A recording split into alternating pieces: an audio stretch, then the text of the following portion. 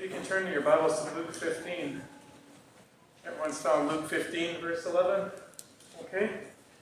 We won't quite stand yet. I'm just going to give an introduction and then we'll stand and read. All right. As you know, over the last 4 to 5 weeks, we've been answering the question, what is the gospel? Or as Paul said, what are the unfathomable riches of the gospel message? And we've learned that it's public news with public implications. So faith's not a private matter. We've learned how to share a basic clothesline version of the gospel, if you will. We've learned that you can't understand the good news until you appreciate fully the bad news. And last week we started to unveil the good news that it starts with an offer of forgiveness. But today, in the continuation of the good news, we're going to be looking at reconciliation. So not only through the cross are you forgiven, you're also reconciled. So what does that mean?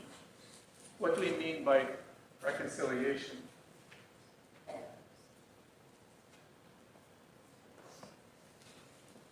At the heart of reconciliation in the Greek, it's a restoration of a relationship between two parties that have been estranged. But not only restoration, but restored to favor. So you're restored to favor with that person. You're in good standing. You have great status with them. Another way of saying it is that there's an establishment of peace between parties that were at enmity with one another. There was hostility between each other.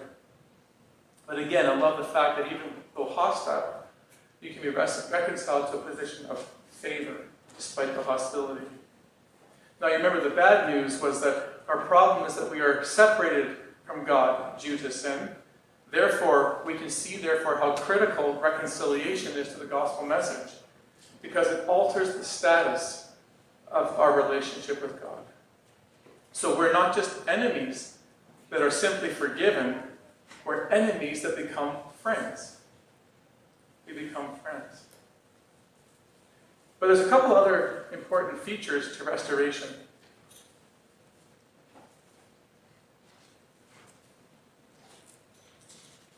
In the scriptures, restoration of a relationship between two parties is one thing, but God is always the subject of reconciliation, never its object.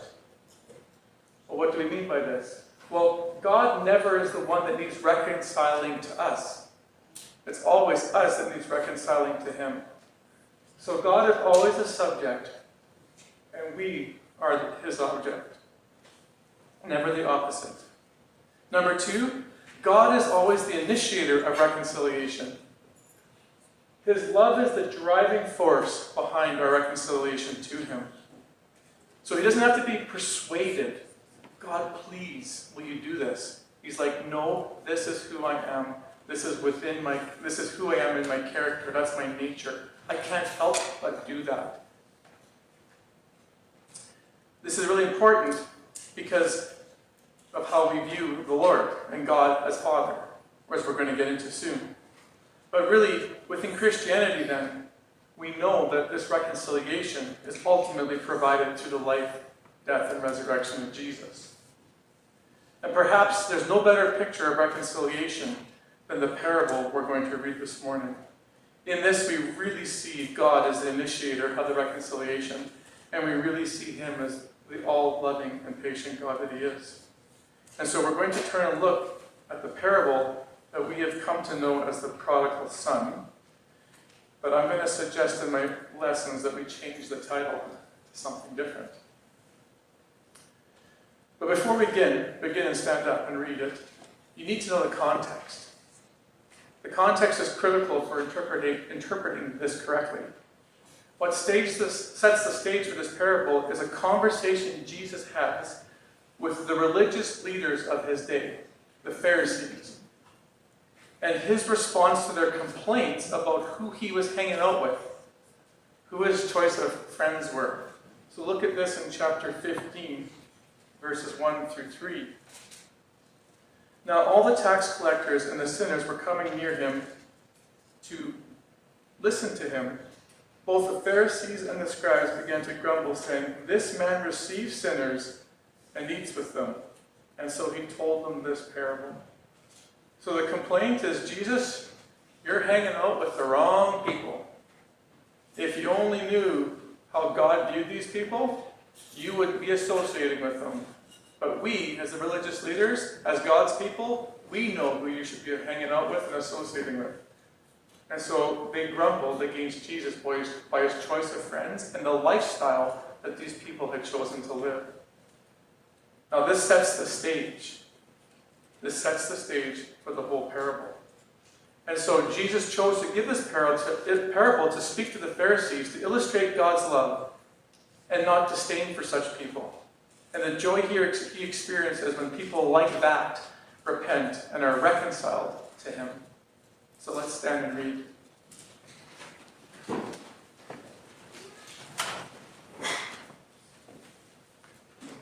And he said, a man had 2 sons. The younger of them said to his father, Father, give me the share of the estate that falls to me. So he divided his wealth between them. And not many days later, the younger son gathered everything together and went on a journey into a distant country.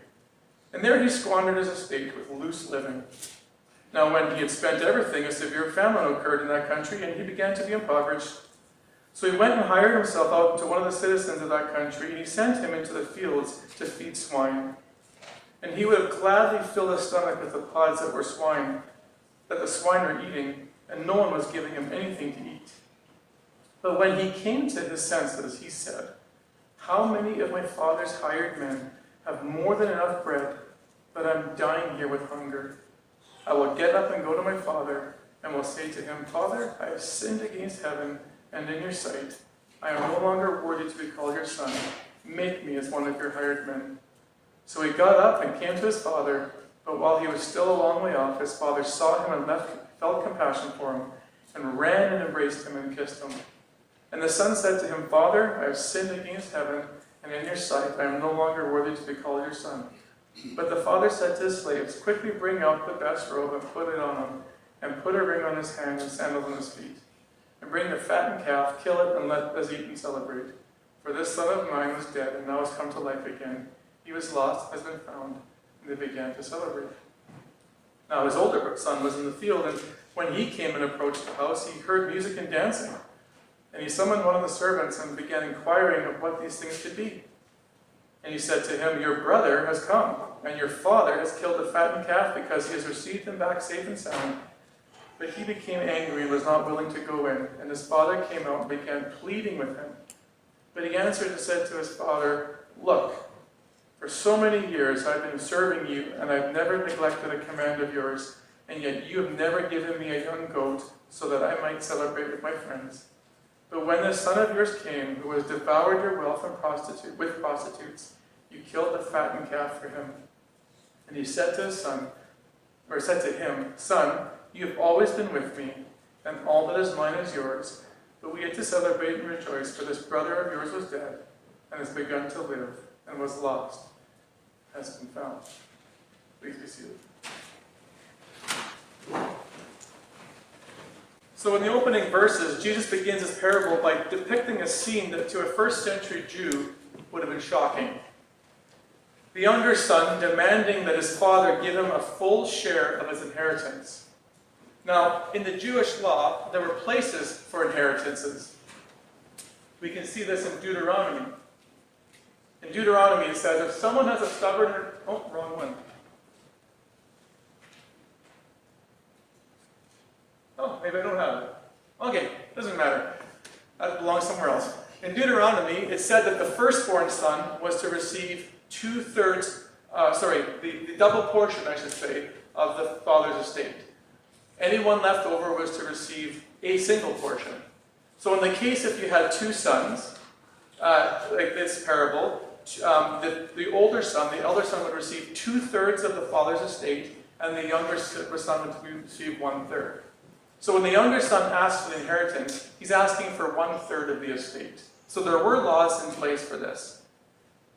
The problem is this, is that according to virtually everybody I was reading and studying, they said that the normal time to divide one's inheritance was usually at death. So yes, you could pass down inheritances slowly, but the time to receive your full inheritance was at death. And we understand that too as Canadians, don't we? As Canadians, we know that if we're very likely to receive all of our parents' inheritance, or grandparents' inheritance, if they leave one, it's when they pass away. And then the siblings receive it. There's no difference in Jewish law. So what's really important here is that this son goes up to his father and demands it now. Could you imagine doing that to your own parents? Just, Mom, Dad, can I just quickly talk to you? Like, times are tight a little bit at home, and kids need to, I want to play basketball, so would you pass your inheritance down to me now? How much disrespect would that warrant from your parents? I mean, you wouldn't even dare do it, even at 30, 40, 50 years old. Well, this guy was going up to his dad and demanding his inheritance. And many people believe that really to do this, actually, knowing that inheritance were often passed down at death, was like his son was saying to his dad, I wish you were dead. It's pretty much the same thing. To go up to your father and ask for it now is basically say, I'm kind of hoping you were dead so I can get this now. So this guy wants his father's things, but not his father. He wants his father's things, but not his father. So to a Jew, shocking. To a Canadian, shocking. And so this is really important as Jesus sets the stage. But what's more astounding to those listening would be the father's response. In verse 12, it says, he divided his wealth between them. So right away we see the gracious father he is. The gracious father he is. He's already painting a picture of his character. He's inconceivably patient with rebellious kids. He's generous to those who are so disdaining and so disrespectful. But I think it's important too to notice that he gives the older brother his estate here as well. So even though the younger brother demands it, the older brother's also given his 2/3 at that time. So the father is equally generous to both kids. So Jesus doesn't end there, though, depicting the younger son's deplorable behavior. He moves on in verse 13 by saying the following. And not many days later, the younger son gathered everything together and went on a journey into a distant country, and therefore he squandered his estate with loose living. Again, as a first century Jew, your ears would have picked up on two things in that verse. Number one, the son went to a distant country. A distant country. You're Jewish. Where do you live? Israel. So you have your own country. To go to a distant country means you left Israel to go to a Gentile land. So you're a Jewish man who goes off to a Gentile land. Again, to a Jewish listener, that's an absolute no-no. Because Gentiles are unclean.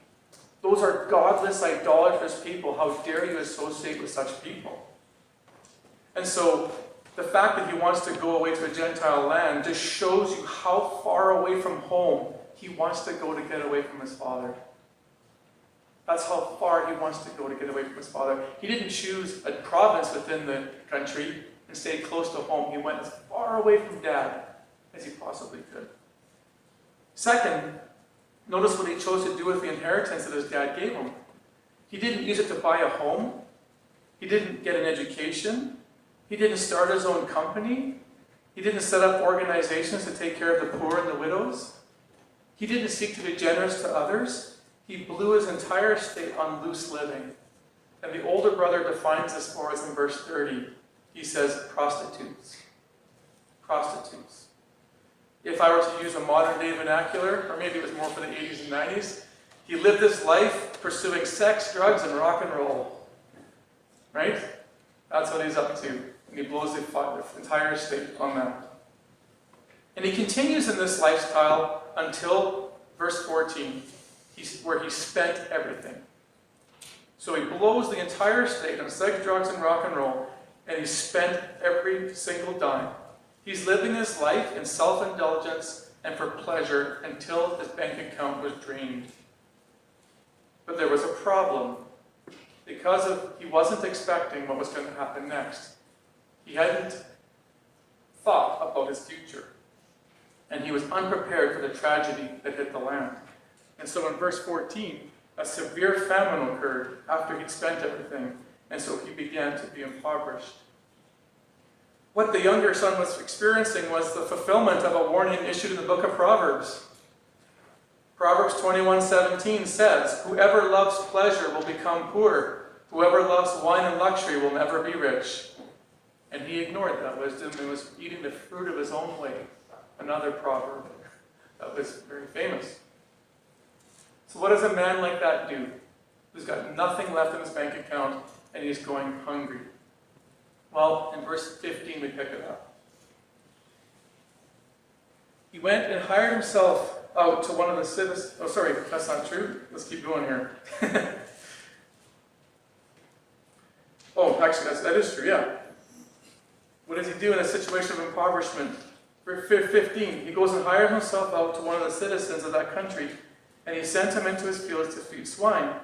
And this is the issue for this guy, he's now a pig farmer. So again, see the desperation of this guy. The desperation of this guy, a Jewish man working with pigs. Pigs to the Jewish people are unclean. The Old Testament makes that clear. And here he is working with pigs. The normal Jew wouldn't touch a pig or get near it, even with a 10-foot pole. And this guy was now a pig farmer. But it's worse than that. Not only is he farming pigs, he's willing to eat the pig's food. In 16, it says that he would have gladly filled his stomach with the pods that the swine were eating, but no one was giving anything to him. So here's a guy who's so hungry, he wants to even eat the pig's food, but the hired men he's working with won't even feed him the pig's food. So again, things can't get much worse for this man. And so he's hit rock bottom. Finally, he's hit rock bottom. And so something has to change. So what changes? Well, we pick it up in verse 17. When he came to his senses, he said, "How many of my father's hired men have more than enough bread, but I am dying here with hunger? I will get up and go to my father, and will say to him, 'Father, I have sinned against heaven and in your sight. I am no longer worthy to be called your son. Make me as one of your hired men.'" Make me as one of your hired men. So he got up and came to his father. If I were to summarize these verses in one word, he recognized his need to repent. One word for 3 verses. He came to his senses and thought, I need to repent for what I've done. He recognized the goodness of his father for the first time in his life. He said, my father's servants have enough bread. He's a good father. He recognized that he needed to confess his sin. He said, I've sinned against heaven and in your sight. He recognized his unworthiness even to be called his son. All he said to him was, make me as one of your hired men. He wasn't looking to be reinstated with the relationship he maybe once had. He was actually looking just to be a hired man, just one of the working crew on the farm, on the estate. One of the boys, if you will, not his dad's son. And this intellectual thought that began in his mind, because he's processing this, right, in a distant country, he's thinking, I need to do this, I need to do that. His repentance went to full fruition. What started in his mind moved into action. In verse 20, he says he got up and came to his father. So thoughts turned into action. I'm going to go and make this right. Now here's where Jesus' story takes once again a surprising turn. If the verse ended here, and I were to ask you, finish the parable as to how you think this would end, what would you write? If you were don't think as a Christian, think of a Jewish man who doesn't even know about Jesus yet. How would you end the story? Not knowing what you know about Jesus. You'd probably write something like this. Well, the father, I know what he did. He definitely, when he saw him coming, waited in the house until he showed up and had to open that door and face him. No doubt let him squirm at every step home to feel the weight of his sin as he walked to the house. When he showed up, probably made him feel the emotional heat. Maybe initially silent treatment. Maybe just tears of hurt. Potentially blow up in anger. At the very least, a probationary time where he would have to earn his way back into the family. In Jewish law, he actually had the right to kill him. He had the right. If someone has a stubborn son who does not obey his father and mother and will not listen to them when they discipline him, his father and mother shall take hold of him, bring him to the elders of the gate of the town. They shall say to the elders, this son of ours is stubborn and rebellious. He will not obey us. He's a glutton and a drunkard. When all the men of the town are to stone him to death, you must purge the evil from among you. All of Israel will hear of it and be afraid. That's what you're expecting as a Jewish person. But what happens? Thank goodness we're not writing the story. Thank goodness the Jews who are listening to Jesus aren't writing the story. It's Jesus telling the story. So what does he say happens? Look at verse 20. He got up and came to his father, but while he was a long way off, his father saw him and felt compassion for him and ran and embraced him and kissed him.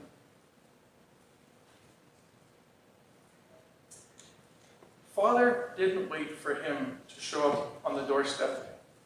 When he saw him, he ran towards him.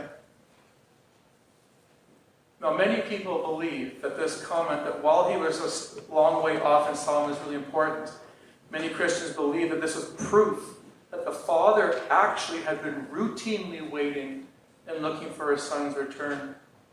Because how did he see him from such a long distance? That very well could be. That very well could be. Regardless, though, of whether that is the issue or not, it's not going to change the outcome of the story. Because the father's actions were nonetheless unbelievable. In every commentary I read, they made this comment, all the scholars: no self-respecting Middle Eastern father or man would ever do something like this. No self-respecting Middle Eastern man would ever go after a son like that. You make him grovel. You make him pay. Yet the father's love was so great, and his mercy was so great and unending, that the mere joy of seeing his son come home brought an inexpressible emotion and joy that could not be contained. And if the father's actions had not been already the talk of the town, what happened next definitely would have been. In verse 21, it reads, and the son said to him, Father, I've sinned against heaven and in your sight. I'm no longer worthy to be called your son. But the father said to his slaves, quickly bring out the best robe and put it on him, and put a ring on his hand and sandals on his feet, and bring the fattened calf, kill it, and let us eat and celebrate. For this son of mine was dead and has come to life. He was lost and has been found, and there was a celebration. Again, look at this through the Jewish lens. What does a robe, a ring, and sandals in a banquet represent? It's a position of high honor and status, often one of nobility. Even one of nobility. Do you remember Joseph? What happened to him when he reached second in command of all of Egypt?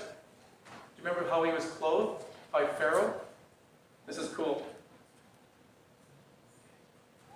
Pharaoh took his signet ring from his finger and put it on Joseph's.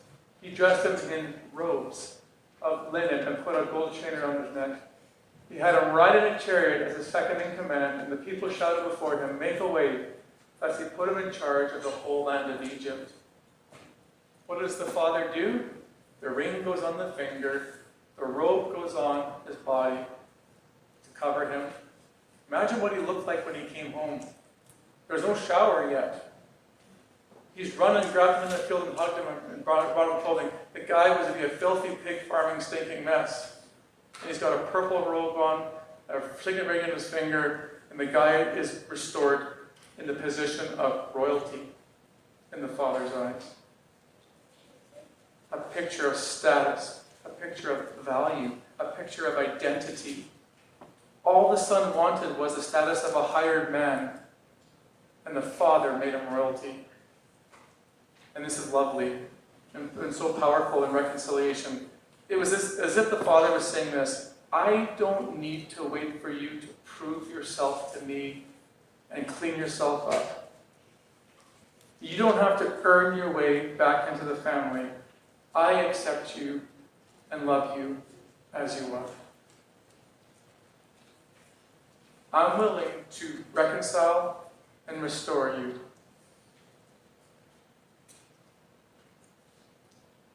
And I'm willing to do that for anyone with a repentant heart. And of course, it was for the father. It was an incredible time. Because he said, "For this son of mine was dead, and he has come to life again. He was lost, and now has been found." I love this. He likens his son's return to the resurrection from the dead. You catch that? He equates the son's return in his repentant heart to a resurrection from the dead. This son of mine was lost and dead and has come to life again. The unfortunate thing was the father was the only one that day within the siblings that we have recorded that experienced that joy. Not everyone on the farm shared in the father's heart. And we pick this up in verse 25. Now his older son was in the field. And when he came and approached the house, he heard music and dancing. And he summoned one of the servants and began inquiring what these things could be. And he said to him, "Your brother has come, and your father has killed the fattened calf because he's received him back from the safe and sound." But he came angry and was not willing to go in. And his father came out and began pleading with him. But he answered and said to his father, "Look, for so many years I've been serving you, and I've never neglected a command of yours, and yet you've never given me a young goat, so that I may celebrate with my friends. But when this son of yours came, who has devoured your wealth with prostitutes, you killed the fattened calf for him." Clearly, the older son did not share in the father's sentiment, compassion, mercy, grace, unending love. Now, he didn't think it was fair based on a comparison of their spiritual report cards. Their spiritual report cards. The older son, here was his claim for why you should have thrown me a party. "I have never broken a single command of yours. I'm a good person. I'm a moral person. So, Father, you owe me." Compared to the younger brother, he devoured your wealth with prostitutes. He doesn't deserve anything. You owe him nothing. So, Father, if you looked at both of us and looked at our morality, it's clear who should be having the party. You got it wrong.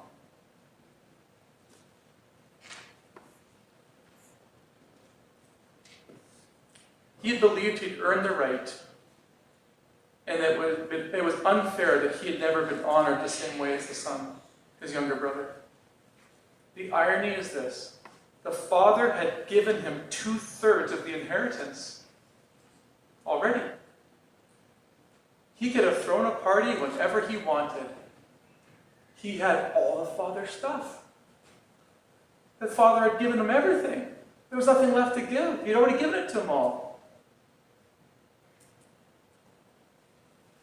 So how did the father respond to such disdain and disrespect again from yet another son? Well, I want to begin in verse 29 and backtrack. In verse 29, initially he said to his son, verse 28. When he heard about his older son, he said that he went out and began pleading with him. So again, here's the father. He hears about his self-righteous son, who's angry, and he goes out to meet him as well, wherever he was at in terms of his attitude. So now he's gone after the younger son, and now he's going out initiating after the older son. And he's pleading with him, he's begging with him, he's initiating the reconciliation to be had again. And this is powerful, because he wants to plead and beg as well for his son to share in the celebration of his younger son's reconciliation. And he had the right to tear a strip off of the older son for his attitude towards everything. But once again, we see the father's mercy patience by pleading and begging and not by ripping a strip off of them. So again, think of it this way. Look at the two kinds of people that the Father initiates with. One, the self-indulgent. God, I don't want you. I'm just going to do my own thing and I'm going to live life however I want. Number two, the self-righteous. God, look at me, how good I am, and how morally upstanding I am, and you owe me because of my goodness. Does that not speak to the contemporary world or what? But these are the two kinds of men he's dealing with. And the Father has to go and initiate in both situations. And so, this is a really important verse in verse 31. He said to his son, "You have always been with me, and all that is mine is yours. But we had to celebrate and rejoice, for this brother of yours was dead, and has begun to live, and was lost, and now has been found." Again, this is a really important statement, and a true statement. Everything the Father did have was his. He divided it already in verse 12. He'd given the older son 2/3 of the estate. 2/3 of the estate. And so again, because of this, he'd already blessed him double over the son. He says, this is why we have to celebrate by your son's return. Your son's return. So what are we to learn? We have to go back to verse 15 and verse 1 and 2. Jesus, again, remember, he's talking to who? Religious leaders that don't think it's cool that Jesus is spending his time hanging out with sinners and tax collectors, the dregs of society, if you will. So the parable is clear. The father represents God. The younger son represents the tax collector and sinner who Jesus is hanging out with. And the Pharisee is the older brother, the religious leaders. And so what are we to learn then from these three people? Lessons from the younger son. No matter how far away you have moved from God, forgiveness and reconciliation are available. There is no sin, nothing too big that the cross of Christ can't deal with. Nothing that will stop God from initiating his love towards you. I don't care if you move to a distant country and become a pig farmer. Forgiveness and reconciliation are available. All that is required of you is a humble and repentant heart. That you come to your senses and go, this was stupid. Moving so far away from God. Going to that reckless life when all that God wanted was the best for me. So again, this is really important. This is written to encourage all sinners to repent regardless of how much they've degraded themselves.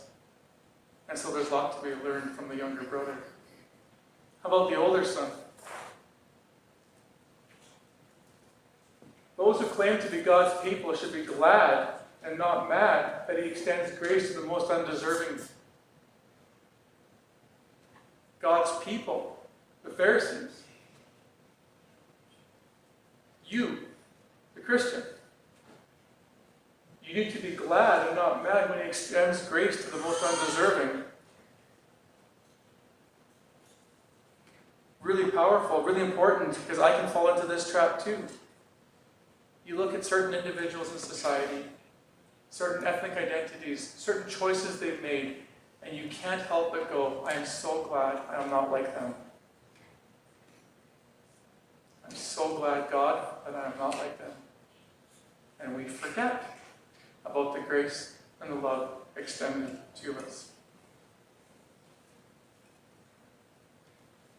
We forget it. Here's a warning sign that we're headed in this direction. What was the warning sign for the older son? He believed God owed him stuff because he was morally upright. Because he believed that and compared spiritual report cards, when it didn't go the way he expected, he then got angry. His anger also contributed to a self-righteousness as he compared himself to other people. You can, when you look at God's grace extended to people and you hear about people that, especially those who have hurt you and those that you've had unforgiveness towards, if you hear that they come to know Jesus and they're starting to grow, you can be quite angry and self-righteous. Especially if it's the uncle that's abused you, or the auntie that slandered you, or the mom and dad that has treated you unfairly for 20 years of growing up and all of a sudden they're older now and they become a Christian. And you want them to pay. It is so easy to become the older brother. So easy.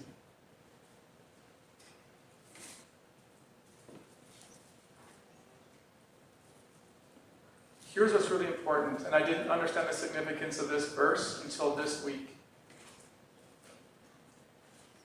What I have is yours.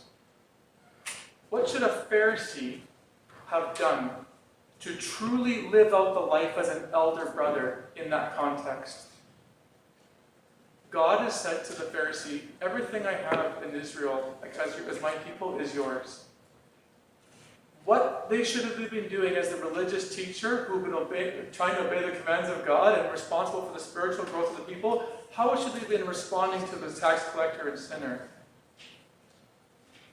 They should have shared in the Father's love and heart for those people. They should have saw them and said, you know what, my God is a gracious God and he would have wanted to rescue those people. Everything that I've been given from the Father, I should use. And all the resources, I should use them and do everything I can to rescue. The older brother in this context should have taken his resources from the Father and sought to rescue the younger brother. Share in the Father's heart, but he doesn't. God owes me this stuff. My Father owes me this stuff. It's mine to keep. He should have been seeking to rescue his younger brother at his own expense, because he has all the Father's estate. But they don't. This is really important for us. We've been given everything from God. We need to use what God has given us to seek to bring rescue and healing and restoration to those that we deem unworthy. So, the older brother test. Who is in your life right now that if you heard they were reconciled to God would make you angry? Who's in your life right now that drives you absolutely crazy? If you heard they come to Christ, you'd want to compare spiritual report cards.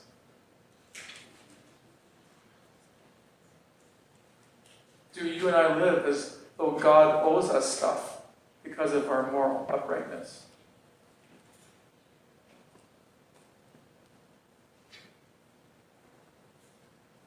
And finally, lessons from the Father. This parable is called the prodigal son, isn't it? I bet you every single one of you has the parable of the lost son. That title should be changed to the parable of the amazing Father.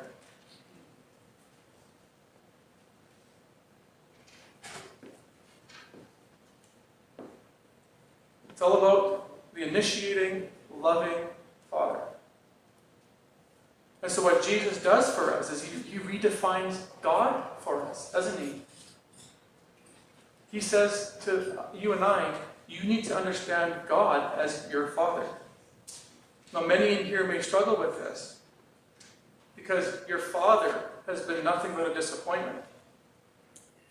He's been harsh. He's been controlling. He's been angry. He's been abusive. And so when you hear Father, you're like, no, thank you. Don't want that. But Jesus redefines fatherhood.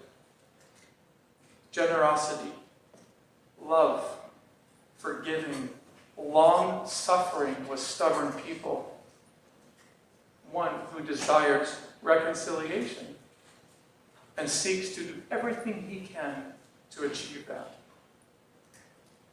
As the Father went to great lengths here to offer reconciliation to the prodigal, also God offers to all people, however undeserving, lavish forgiveness and full restoration to those who are willing to accept it. Now, Jesus doesn't tell us in this parable that it comes through him ultimately, but we have the rest of the story. And so this provision, this reconciliation to God, to the Father, is only made through Jesus Christ. 2 Corinthians 5:18, and we'll end here. All this is from God, who reconciled us to himself through Christ, and gave us the ministry of reconciliation, that God was reconciling the world to himself in Christ, not counting people's sins against them, and he has committed to us the message of reconciliation. So we are Christ's ambassadors. God is making his appeal through us. We speak for Christ when we plead, come back to God, for God made Christ, who never sinned, to be our offering for sin, so that we may be right with God through Christ. Notice that the reconciliation to God, his initiating love, his grace and mercy towards you as the younger son or the older son, or both at the same time at different parts in your life, was to initiate and run out after you first by sending Jesus Christ 2,000 years ago on a cross to die for your sins, so that by faith in him, you could be reconciled. The enemy that you were, the hostility that existed between you and God, he made a way for you to be brought back into relationship, move from enemy into friends.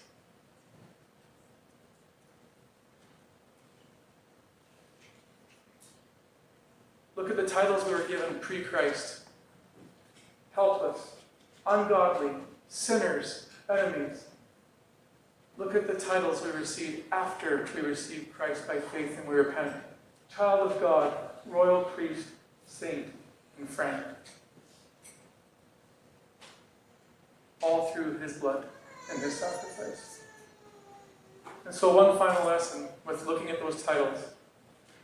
One other lesson from the Father. Through Christ, we are reconciled to a place of favor, honor, and status. We're reconciled to a place of honor and status. He's put a signet ring on you. He's put a robe on you. And he's given you these titles. And restored you to a place of honor in his kingdom. Some of you might be going through an identity crisis right now. You keep living as a disappointment, feeling like you're a disappointment to God. If we can learn anything from this parable, he loves you like crazy. He's initiating on a daily basis to get a hold of you. Don't believe the lies of the accuser, the devil. Know that if you've received him already, that you hold this status in his eyes. You're a child of God. You're a royal priest. You're not whatever message is playing through your head. He's put you in a place of status and honor in his kingdom. With that in mind, then,